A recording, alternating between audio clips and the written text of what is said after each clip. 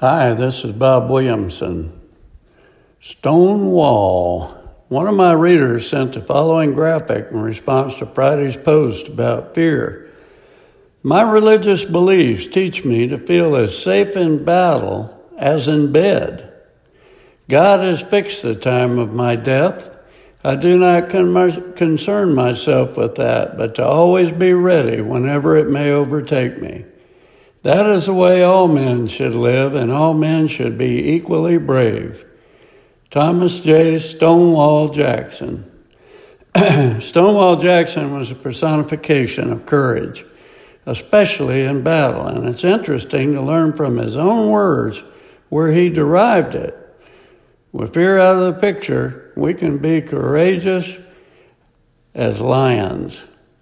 I forced myself to watch a documentary of the Nazi Holocaust a couple of days ago, and as anticipated, it was deeply disturbing.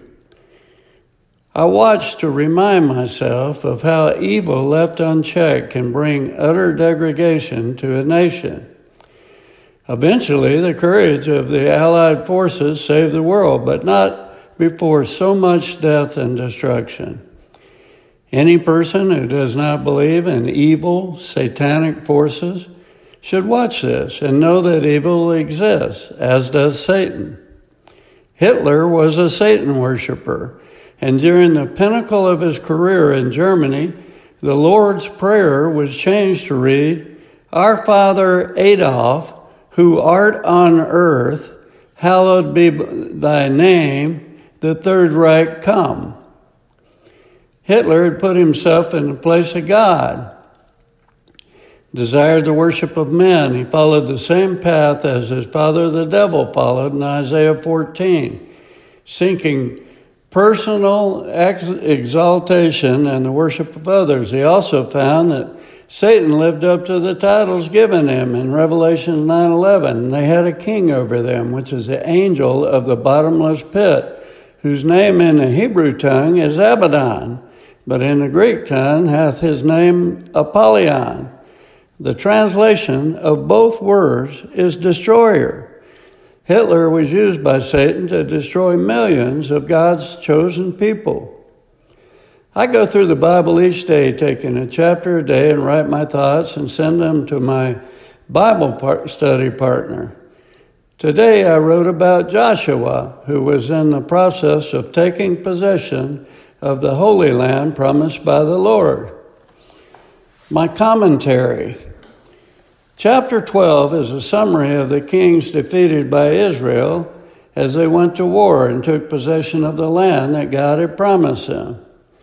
This was God's war with the people who were occupying the land, and indicative of what will occur at the end times. It's difficult to justify in human terms the killing that took place, but these Canaanite people had acknowledged God and believed in his power, but rejected him. The Canaanites' religion was perhaps the worst and most degrading form of idolatry ever practiced, to include temple prostitution, fertility rites, drunken sex orgies, snake worship, homosexuality, and even infant sacrifice. In short, they were thoroughly contaminated with evil, and God destroyed them. I believe this is a solid reminder and warning that the justice of God will be meted out through his wrath. The question I had about the documentary was, when the Jews and other undesirables, quote unquote, were rounded up, why did they willingly go along? Often only 2 or 3 guards would be used to load thousands on boxcars. They certainly weren't like Joshua and his warriors, who depended on their God to deliver them. It was fear. Like the Canaanites, they rejected Jesus and thus were filled with fear. They willingly went to their deaths like sheep to the slaughter without so much as a whimper. The day after President Donald Trump stated that houses of worship are essential and that governors must allow them to reopen, Chicago authorities declared that religious gatherings undertaken with all hygiene and social distancing guidelines anyone might want, to be a public nuisance, subject to summary abatement. This, according to the Illinois Supreme Court. Summary abatement would mean to put down or destroy without process. This means the health inspector can, upon his own judgment, cause the alleged nuisance to stop on his own authority and effect a destruction of property at his discretion. Chicago is therefore threatening the closure and even destruction of church buildings in the discretion of a single individual.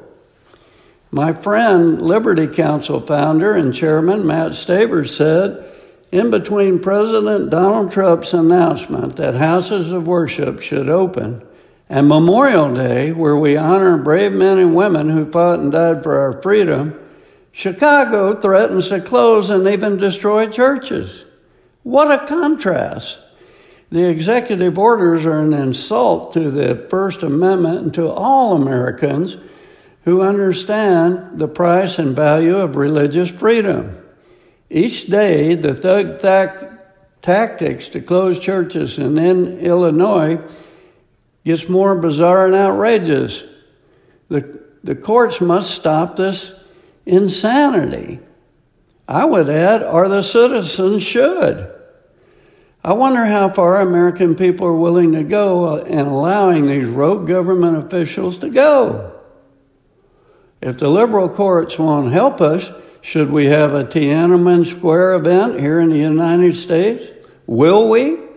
Or will we load up like sheep going to the slaughter as our rights are stripped away and what remains of our freedoms and once vibrant economy are totally destroyed? Some might think I'm being overly dramatic. I urge you to watch the Holocaust documentary of how a minority of people destroyed Germany and put to death over 6.5 million people. History repeats itself, my friends. That's why it is so important to teach it in our schools and learn our lessons from it. It is right and proper to obey God. We are all familiar with the verse that states that, but when we do things, we seem to always put God to one side and obey men and listen to their words blindly on the other. The Bible tells us not to forsake the gathering together of ourselves to worship. This is a command and not a suggestion. If you are old or sick, you get a free pass, but otherwise, we should be in church, and no government has the right to stop us, at least in this country at this time. If something changes, then we must fight, if necessary, even to death. Give me liberty or give me death. Acts 5:29. We ought to obey God rather than men. This is Bob Williamson. Thanks for listening.